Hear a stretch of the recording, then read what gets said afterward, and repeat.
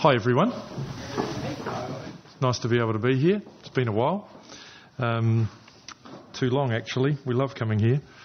I would like to talk today about the subject of marriage, and before those of you who are not married shut out and think you'd like to go and help in the Bible class, I just thought I might mention that the Bible has a lot of analogies that it uses.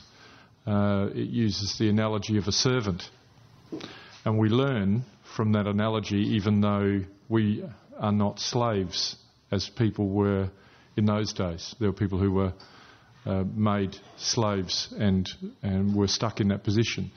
The Bible gives analogies of a businessman, and we may not be a businessman, but we still see a characteristic of God that is shown there.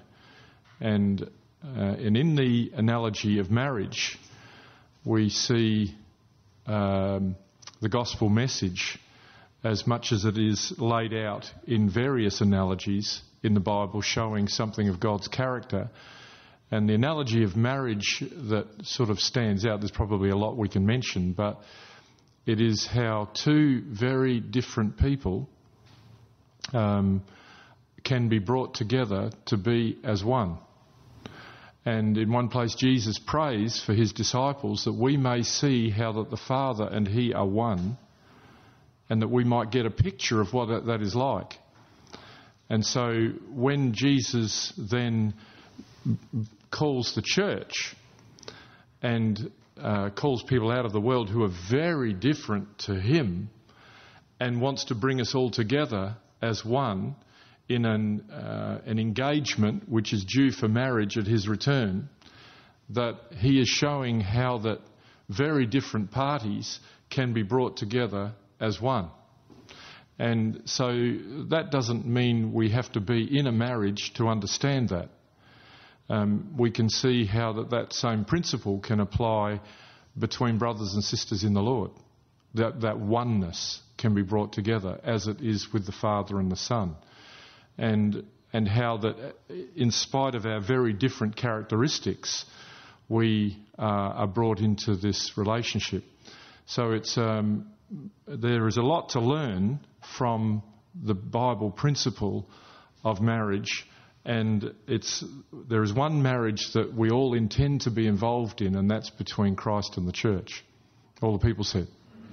And so let's have a look at a couple of scriptures as we're talking about it. And I want to start in a book we don't read from very often, the Song of Solomon.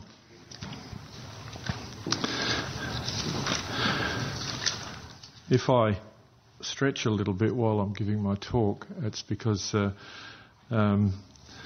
got a bit too competitive last night, and I probably shouldn't have, but there was all these guys around me. It was their fault. They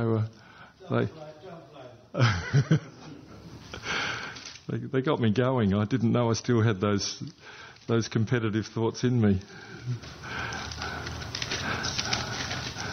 I'm still looking for it. It's after Ecclesiastes. Psalms, Proverbs, Ecclesiastes, Song of Solomon. I might just make a couple of obvious points, I guess, first of all, that marriage in the Bible is between a man and a woman. We still believe that it was Adam and Eve in the Garden of Eden, not Adam and Steve, and others may disagree with us these days, and it's now become law, and we are the law breakers when we speak up against it, even though we're supposed to have freedom of speech. I guess it's not breaking a law to say such a thing, but the attitude of people now is as though you were breaking the law when you speak against those things. So it's usually not a healthy conversation to enter into, and I find in my own experience that we're better off just to say very little about it to those who are aggressive, and just to be a good testimony, because people have become very worked up about defending their sinful ways. I still haven't found it. The other thing I was going to mention was that years ago, Pastor Dean Clee, who's now passed away, took a wedding. He went to a family wedding. It was in the Catholic Church. I don't think he really wanted to be there, but he was supporting what was a good thing, somebody in the family getting married. And he said the man of the cloth who was out the front said to everybody, I guess that these days there's a lot of people here today that don't really believe in marriage. And he said maybe even this audience, perhaps this half over here doesn't believe in marriage and this half over here does believe in marriage. And maybe with this couple, maybe one believes in it and one doesn't. Now there's a great way to start a marriage. So he found that most unusual way to encourage people. So Song of Solomon chapter 4.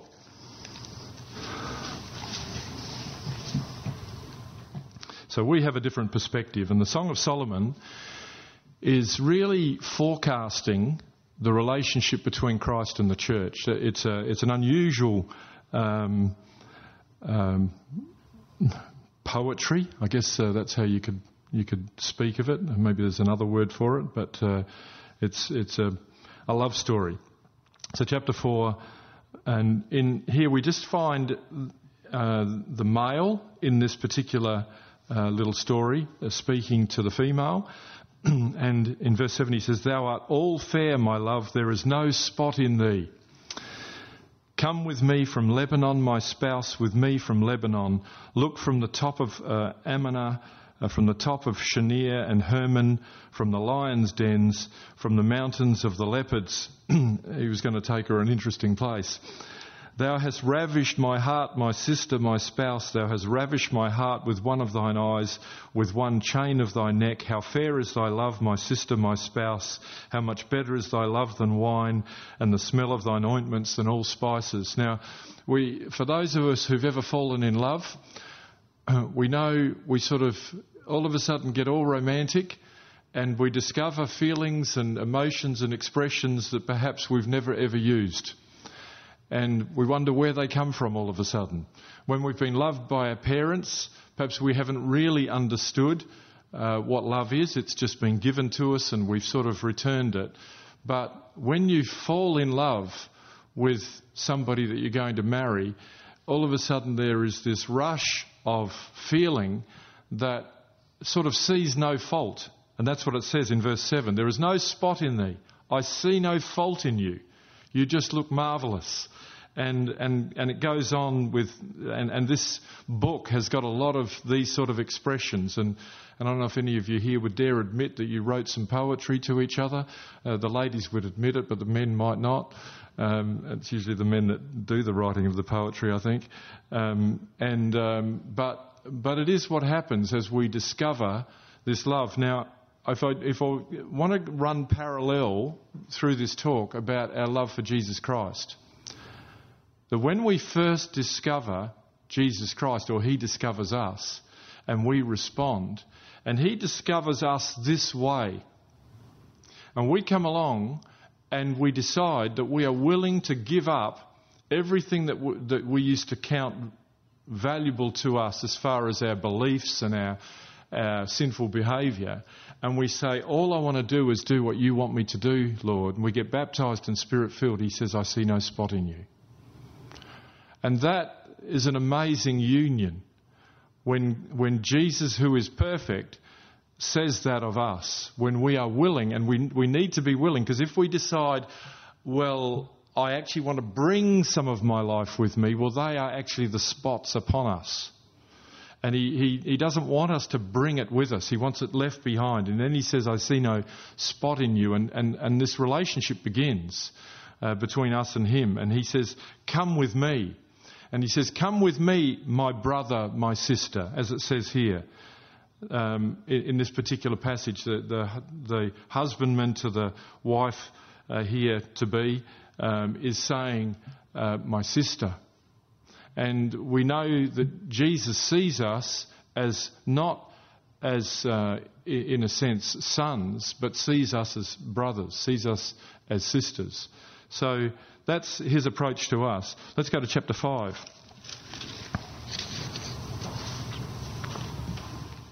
and in verse 9. And here's the woman responding.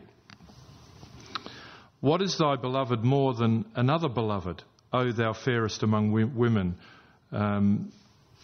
What is thy beloved more than another beloved, that thou dost so charge us? There's a bit of a conversation there. And she says, my beloved is white, or is spotless and ruddy, the chiefest amongst 10,000. There's nobody like him. His head is as the most fine gold. His locks are bushy and black as raven. So here it's her turn to get excited about her man. His eyes are as the eyes of doves by the rivers of waters, washed with milk and fitly set. And I won't sort of get too much into the poetry of it all here, but it's just two people in love, and they are seeing each other as more important than anybody else. And when we go through our marriage vows, that's what we say about, and I should have had a read of it before I came here, because now I mention it, I can't even remember it. But faithful to you, and you remember it. Anyway, I'm doing my best to live it.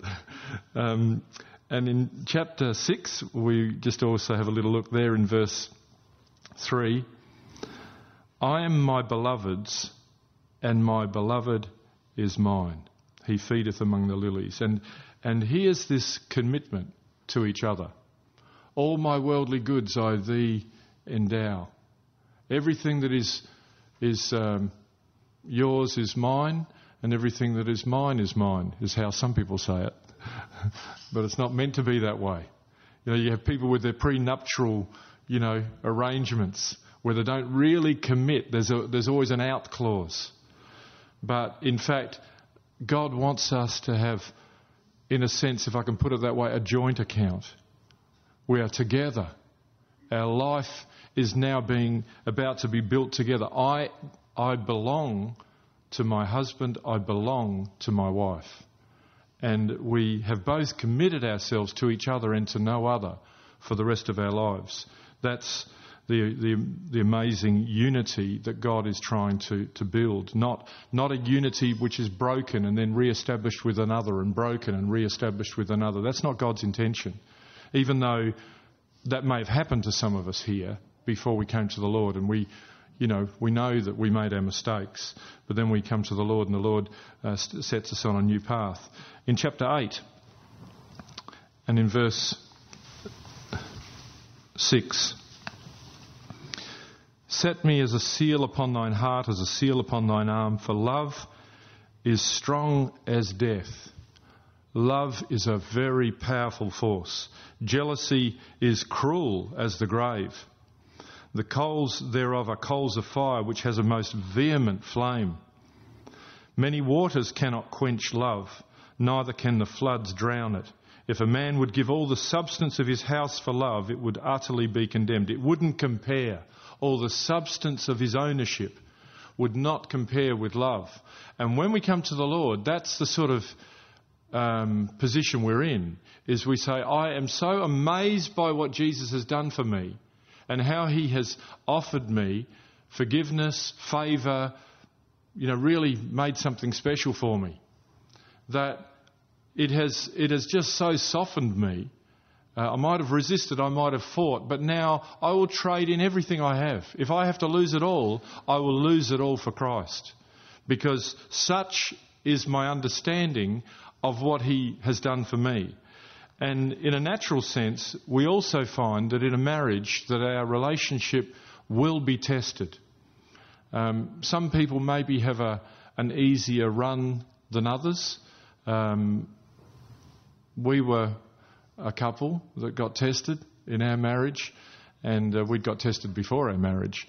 But it got tested a bit after our marriage as well. And I guess it's been tested many times since, but maybe the tests at the beginning might have divided us. But I think now the tests only strengthen us. And at the beginning, I can remember at times where I'd actually, when we first came along, because we'd broken up just before we heard the gospel, and then we tried to get it back together again. And when we came back together, as Kathy described in her testimony before, that we had another chance, and this time after that camp event, we both got baptised, and there was a period there where neither of us had received the Holy Spirit, and we're a bit sort of still watching and trying to figure out what was going on, and her family started to give her a fair bit of curry and trouble, that is, not an Indian family, and so she just sort of thought for peace that she would stay home and not come, and she said goodbye to me. She'd managed to do that once before. It was getting easier, and but she wished me the best, and just not wanting to upset the family home. And I remember at the time that I prayed about it, and this is even before I was Spirit-filled, but I did have a prayer about it. I said, Lord, if she's for me and I'm for her, then she will come back. And if that's not going to be the case, then it won't happen. And anyway, I'm not sure how long it was now, maybe a few weeks later, I gave her a bit of space, and then I rang her and said, how you doing? And she'd said, it's no better staying home. I'm coming back. And I thought at that moment, God has given her to me. And when later on we both received the Spirit and we got married, and we had, a few difficult moments, I could never forget that. I thought I prayed that she would be my wife. I cannot now think about divorce just because she rubbed me up the wrong way somehow. I cannot just all of a sudden spit the dummy and say, that's enough. I've got to work at this and find a way, because sometimes, of course, what happens that we start seeing no blemish, but then we get married, and after the marriage and the test comes along, we might start to see a blemish, and that's where the test really comes in. I heard a chap years ago made a joke about his wife, which I thought was very unkind, and he said that I don't even know if I should say it, but I'm out there now. And he was just commenting how that after he married his wife, and he was trying to get the laughs of the crowd, and he said that the next day he sees her there in bed without her makeup, and he wasn't so impressed. And I thought, you dirty rotter. And I mean, us guys probably need makeup, but we just don't do it because we're guys, as opposed to modern guys. But when you love somebody and you look after it, the faults go away. You don't see it. You forgive it. You bear with it. You actually start to think, maybe give a good example of a man when he was giving his speech at his wedding. He said, as he looked across to his wife, he said, I just want to look after her, and I never want to do anything that will hurt her. And I went, wow, wish I'd started like that. It was just a really heartfelt comment from a man who understood how to look after his lady. And I had to learn that. After Kathy thumped me a few times, I started to get the idea about how it worked. And it became more of a joy to do something, to know what your wife liked and to do what she liked, and not to dig your heels in and do the opposite. It became a joy to avoid those things that would upset her. And I'm sure it came back the other way as well. And so as we do that, as the Bible talks about husbands dwell together with knowledge, 1 Peter 3, to sort of understand your wife, to try and work out how they think. You heard the old story of the guy on the island who found the bottle, and the genie jumped out of the bottle, and the genie said, you got your big chance now, you got a couple of wishes. And he said, What would you like? He said, could you build me a highway from Australia across to Hawaii? I'd like to be able to get there really easily.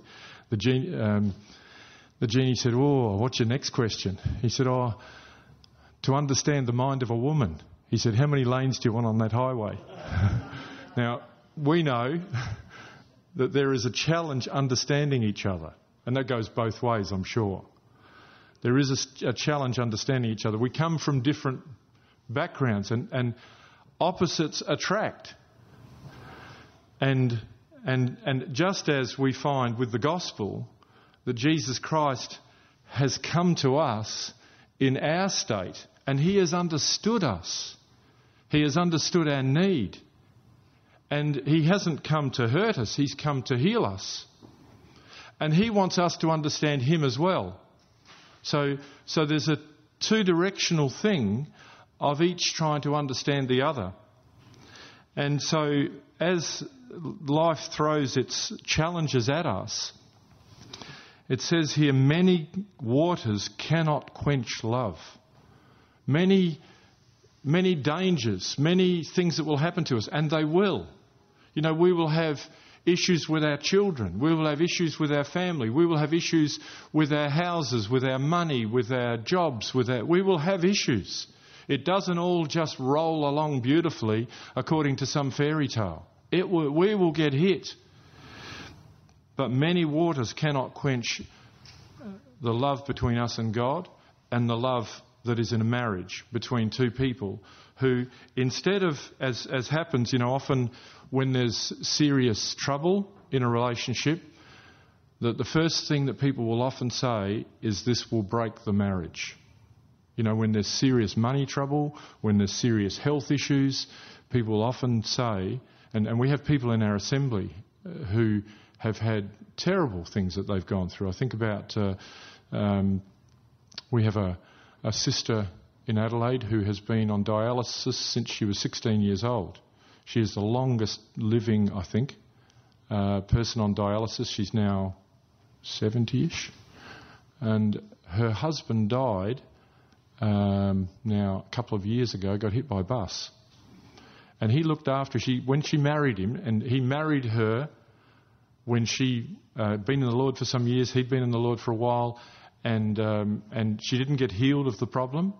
And he took her on with the dialysis problem, everything. He just loved her. He saw no fault in her. She called him Mr. Wonderful. That was her name for him, always, Mr. Wonderful. He just looked after her. And now she's lost him. He's gone, Mr. Wonderful, the one that looked after all her needs. And other brothers and sisters have picked up the responsibility that he had handled for her.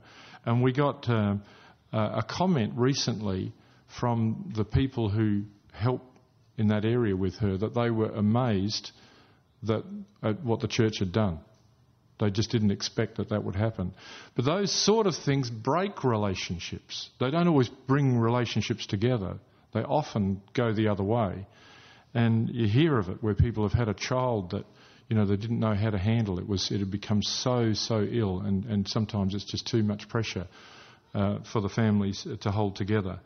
But here it says that many waters cannot quench love. And love is more powerful than fear. It will defeat fear. Perfect love casts out fear. It holds stronger when things come to test us. Let's go to Psalm 68.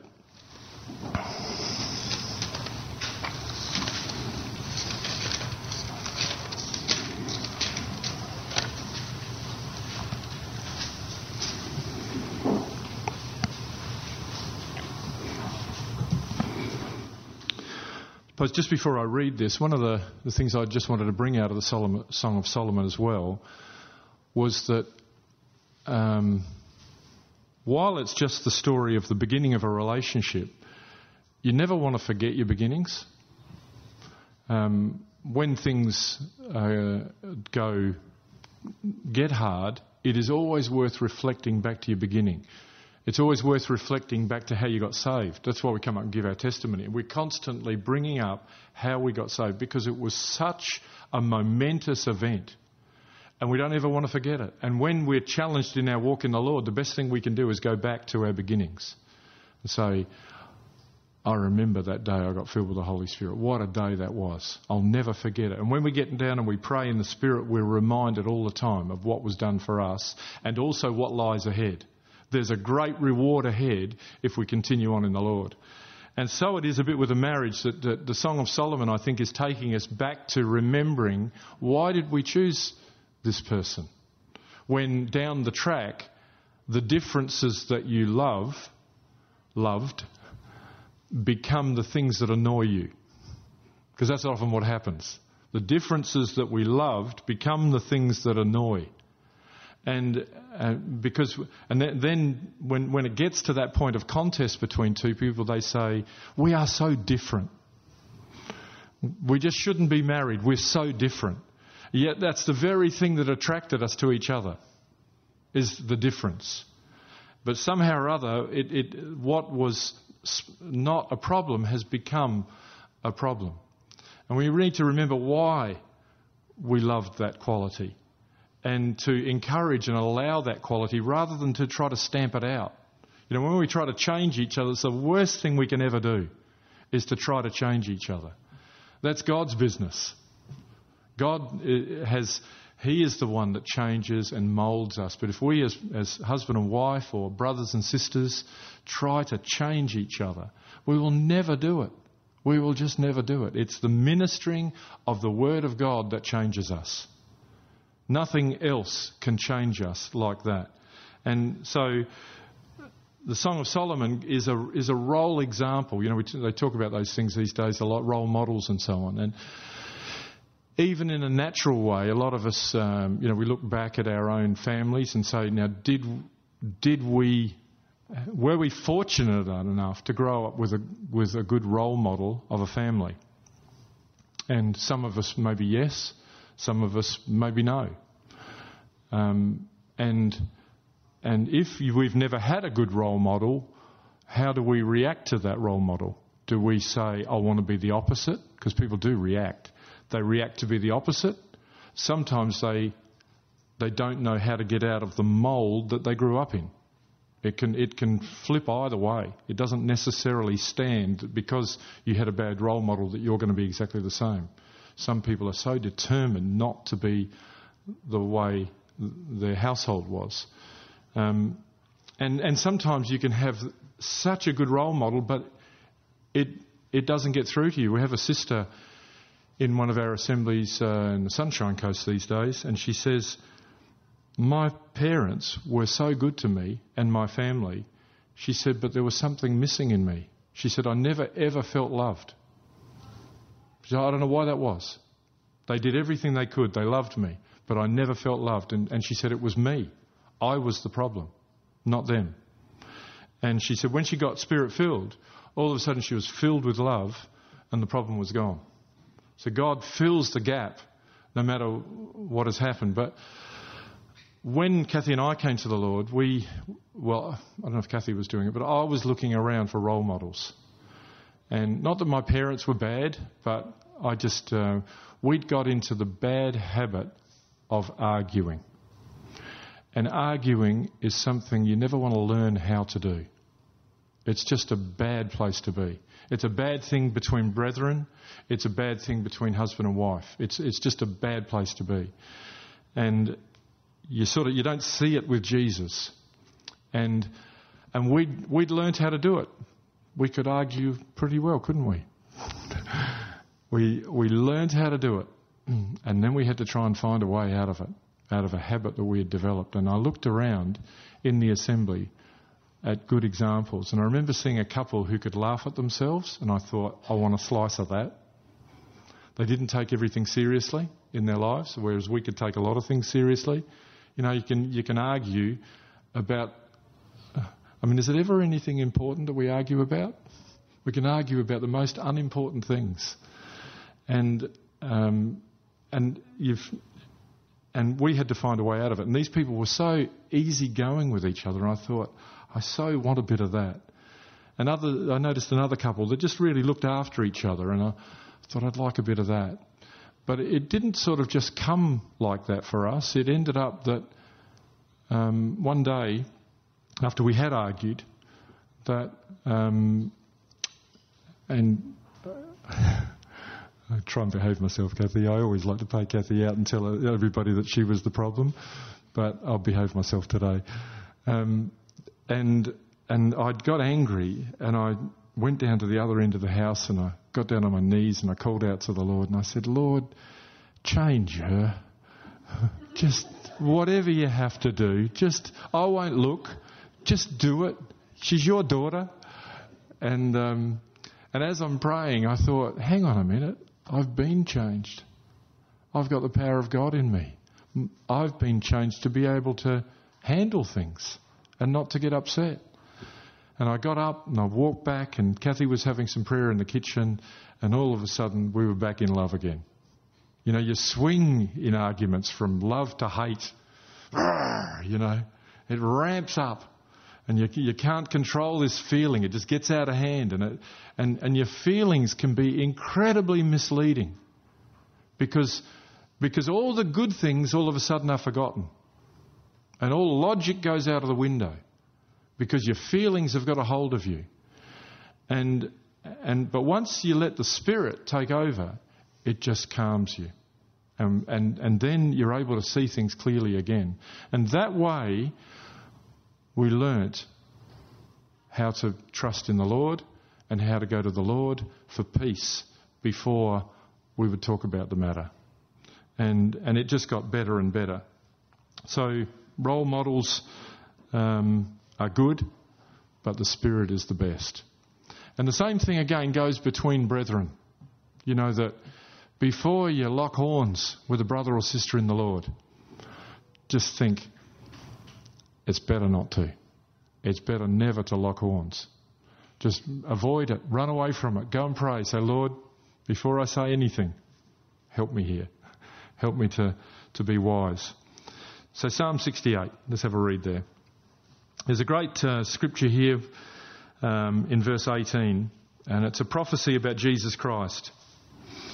And it says, Thou hast ascended on high, thou hast led captivity captive, thou hast received gifts for men, yea, for the rebellious also, that the Lord God might dwell among them. Blessed be the Lord, who daily loads us with benefits, even the God of our salvation. Now, Jesus Christ, of course, was the one who ascended on high. There's a great phrase here, thou hast led captivity captive. Seems like such a contradiction. But we were captive to the world, and we were taken from that captivity into a new captivity. We've now become captive to Christ. So that's what has happened to us. It's a new captivity. It's not as though we were just released and let free. We were brought from one serving to another serving. I don't know if anybody here old enough to remember Bob Dylan, but Bob Dylan used to sing, "You got to serve somebody," you know, however he said it. And you do. We either serve the world or we serve the risen Christ. And so the one who came and died for us came from his heavenly glory. He came into the depths of the earth. He died for us, and he rose again, and he went to be with his heavenly Father. It says he is the one who has now called us into captivity with him. And that captivity is an enjoyable captivity. It's a happy place. It's not, we're stuck here being boring Christians. It's I've been released to serve the Lord. And what a reward I get when I serve him. What a fulfilling life it is. And this again is this unity where we are joined together with the Lord, even though it says here, and he's given gifts to us, and he says for the rebellious also. And he's grabbed us and said, you want to be on my team? Want to be on my team? And once we allow ourselves to be free of our old captivity and be betrothed to him, it just starts a whole new relationship. And I might just add to it, back in verse 5 and 6, it says, "A father of the fatherless and a judge of the widows is God in his holy habitation. God setteth the solitary in families. He bringeth out those which are bound with chains, but the rebellious dwell in a dry land." That's those who stay rebellious, as opposed to those who are prepared to change. And so he has brought us and said, whether we actually get married in this life or not, he said, "I'm putting you in my family. So that if you live life alone, I'm going to make sure you don't feel alone. I'm going to put you in the church. I'm going to put you in a place where you are well looked after. Whether you're an orphan, as it says, a father of the fatherless, or whether you're a widow or a widower.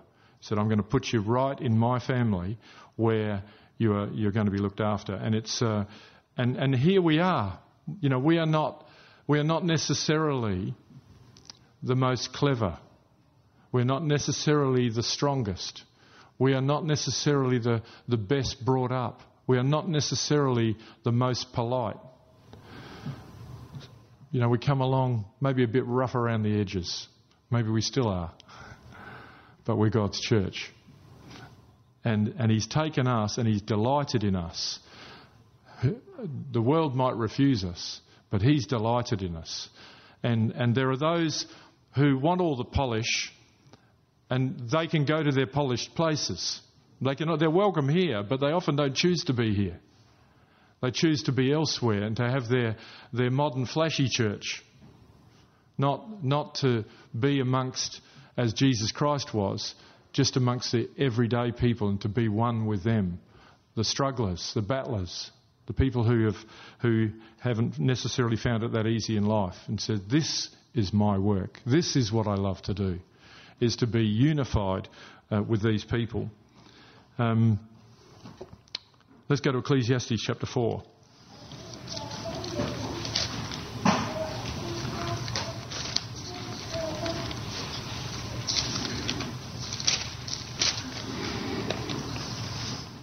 Just a quick one I wanted to mention here.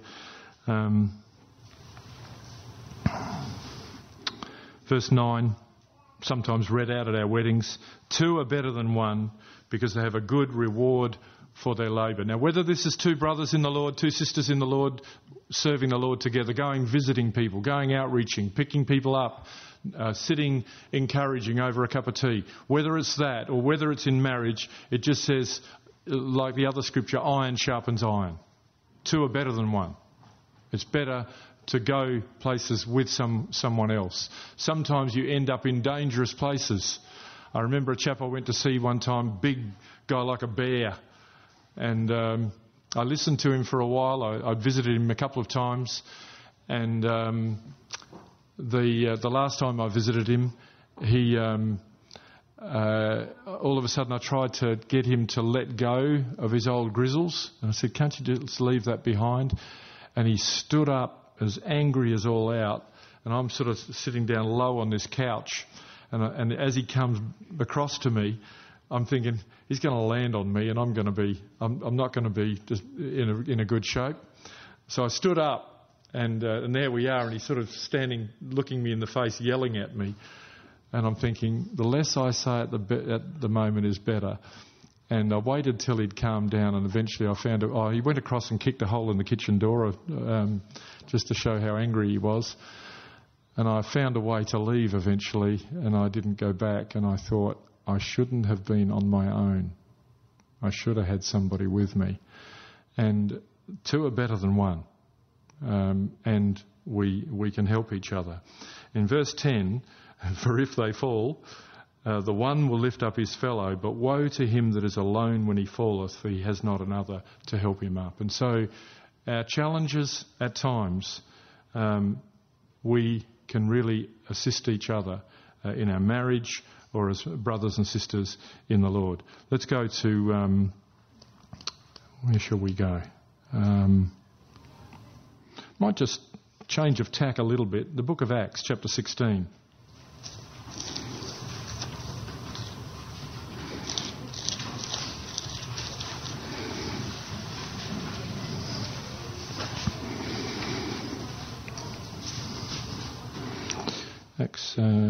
Why doesn't that look right? I think it's meant to be Romans 16.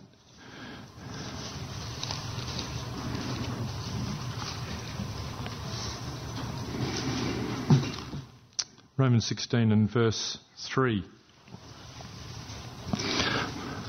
Paul writes to the Romans here, and he mentions a whole lot of people personally at the end of this letter.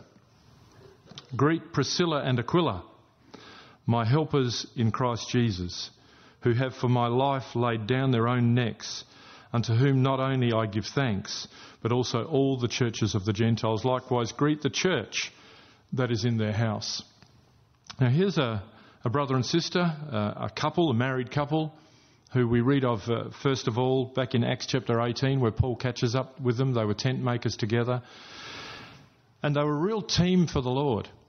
And it's great when husband and wife both both in the Lord, and this can happen. It's not the case for everybody. Some of you might be married to somebody who's not walking or not in the Lord.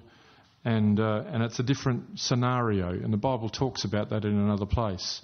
And it's pretty tricky for some of you, and I often think people in those circumstances make an amazing stand of standing on their own and realising how important the fellowship is for them, and having to try and keep peace at home at the same time.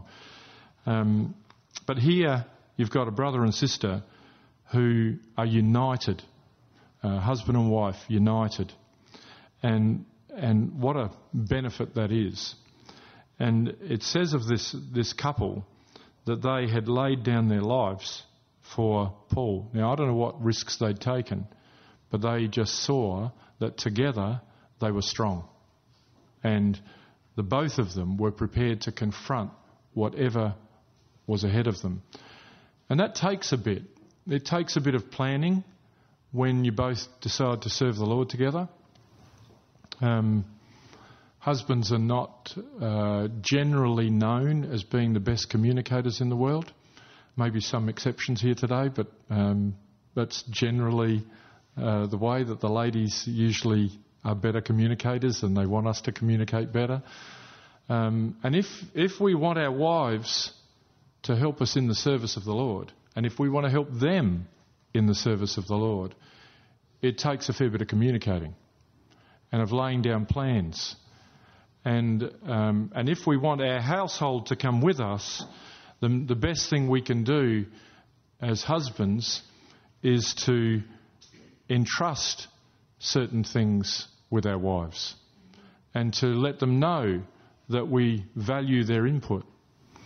The best thing you can do as wives is to pray for your husbands in their role as a leader in your family, and to be able to put your imaginary crash helmet on for when he makes a mistake and not say too much, and just say, Lord, teach him. He's new at this, and I'm new at following somebody who's going to go into a crash. But if you pray for him and don't discourage him, he will get better at it. But if you fight him, then all of a sudden neither of you will get anywhere. You'll be busy fighting over what went wrong. And so here was a team that had actually got that together, where she knew how to give in and to pray for her husband. And what the Bible says to the sisters in marriage, submit to your husbands. Talk it out by all means, but in the end, defer to him. Let him have the call. Pray for him, that he'll see it, that he'll get it, that he'll listen to your wise counsel, or that if you were wrong, that he'll nicely not bring it up. And husbands, to find a way to make sure your wife knows enough to be able to plan what lies ahead. And so here was a team that managed to do that, and they were so good at it. They didn't even value their own lives. And a church grew around them here. Greet the church that is in their house. And our home and our marriage is a great base to build an assembly from. It's a great base to well, maybe not necessarily an assembly, but to build revival from. People come into our homes and they see what we have and they go, I think they hopefully, if everything's sort of us, if we are following the Lord, whether we've got faults or not, they will see our desire for the things of the Lord. It'll stand out. Just in a bit of a different way, we had a lady who came to our Easter camp, and she had worked for the United Nations for 30 years in Washington, D.C., Filipino lady. And she'd only just landed in Australia. She'd retired, and her husband was an Aussie soldier. And just within a couple of weeks of arriving in Australia, they were invited down to our camp at Carrickillinga. And I wonder whether she thought she was coming to a resort. But she got a dormitory up in KFC for anybody who knows our campsite. And so it's not necessarily, 5-star, four maybe, it's not quite 5. And anyway, we were sitting with her in the hall, and she used to be a Catholic, and she's just looking around, and there's people everywhere, and she's hearing the things of the Lord and talking about it, and she said, "I never thought it would look like this." Like the blessing of God. I never thought, in a big shed, we love it, but it's a big shed. And she said, "I was standing in the laundry and someone's talking to me about what God has done for them. And it's not very Catholic. And it's not what she imagined. It's a bit like the Queen of Sheba coming to Solomon and saying, 'I didn't think it would look like this.'" And people come into our midst, into our meetings and into our homes, and they're blown away. We might not think so, but they are. They're blown away. And we may not have everything. It might be a mess. Maybe we haven't got everything that we want. But they see something in us. They think, "I never thought it would look like this." And they're drawn to the gospel as a result of it. And here's this couple that they had addicted themselves to the work of the Lord. And when we can get into that position as brothers and sisters in a marriage and just brothers, sisters and sisters in the fellowship, and we say, let's use our homes. Let's invite people into our home. And I'm sure you do it. When we do that, then great is our reward. And we plan our lives that is our main goal. And yeah, we've got to pay our bills and we've got to work and so on, but our main goal is that when Jesus Christ comes back, that we're there at the marriage of the Lamb, that we're there for what really counts. I think I'm going to run short of time. Let's go to the book of Revelation, chapter 19.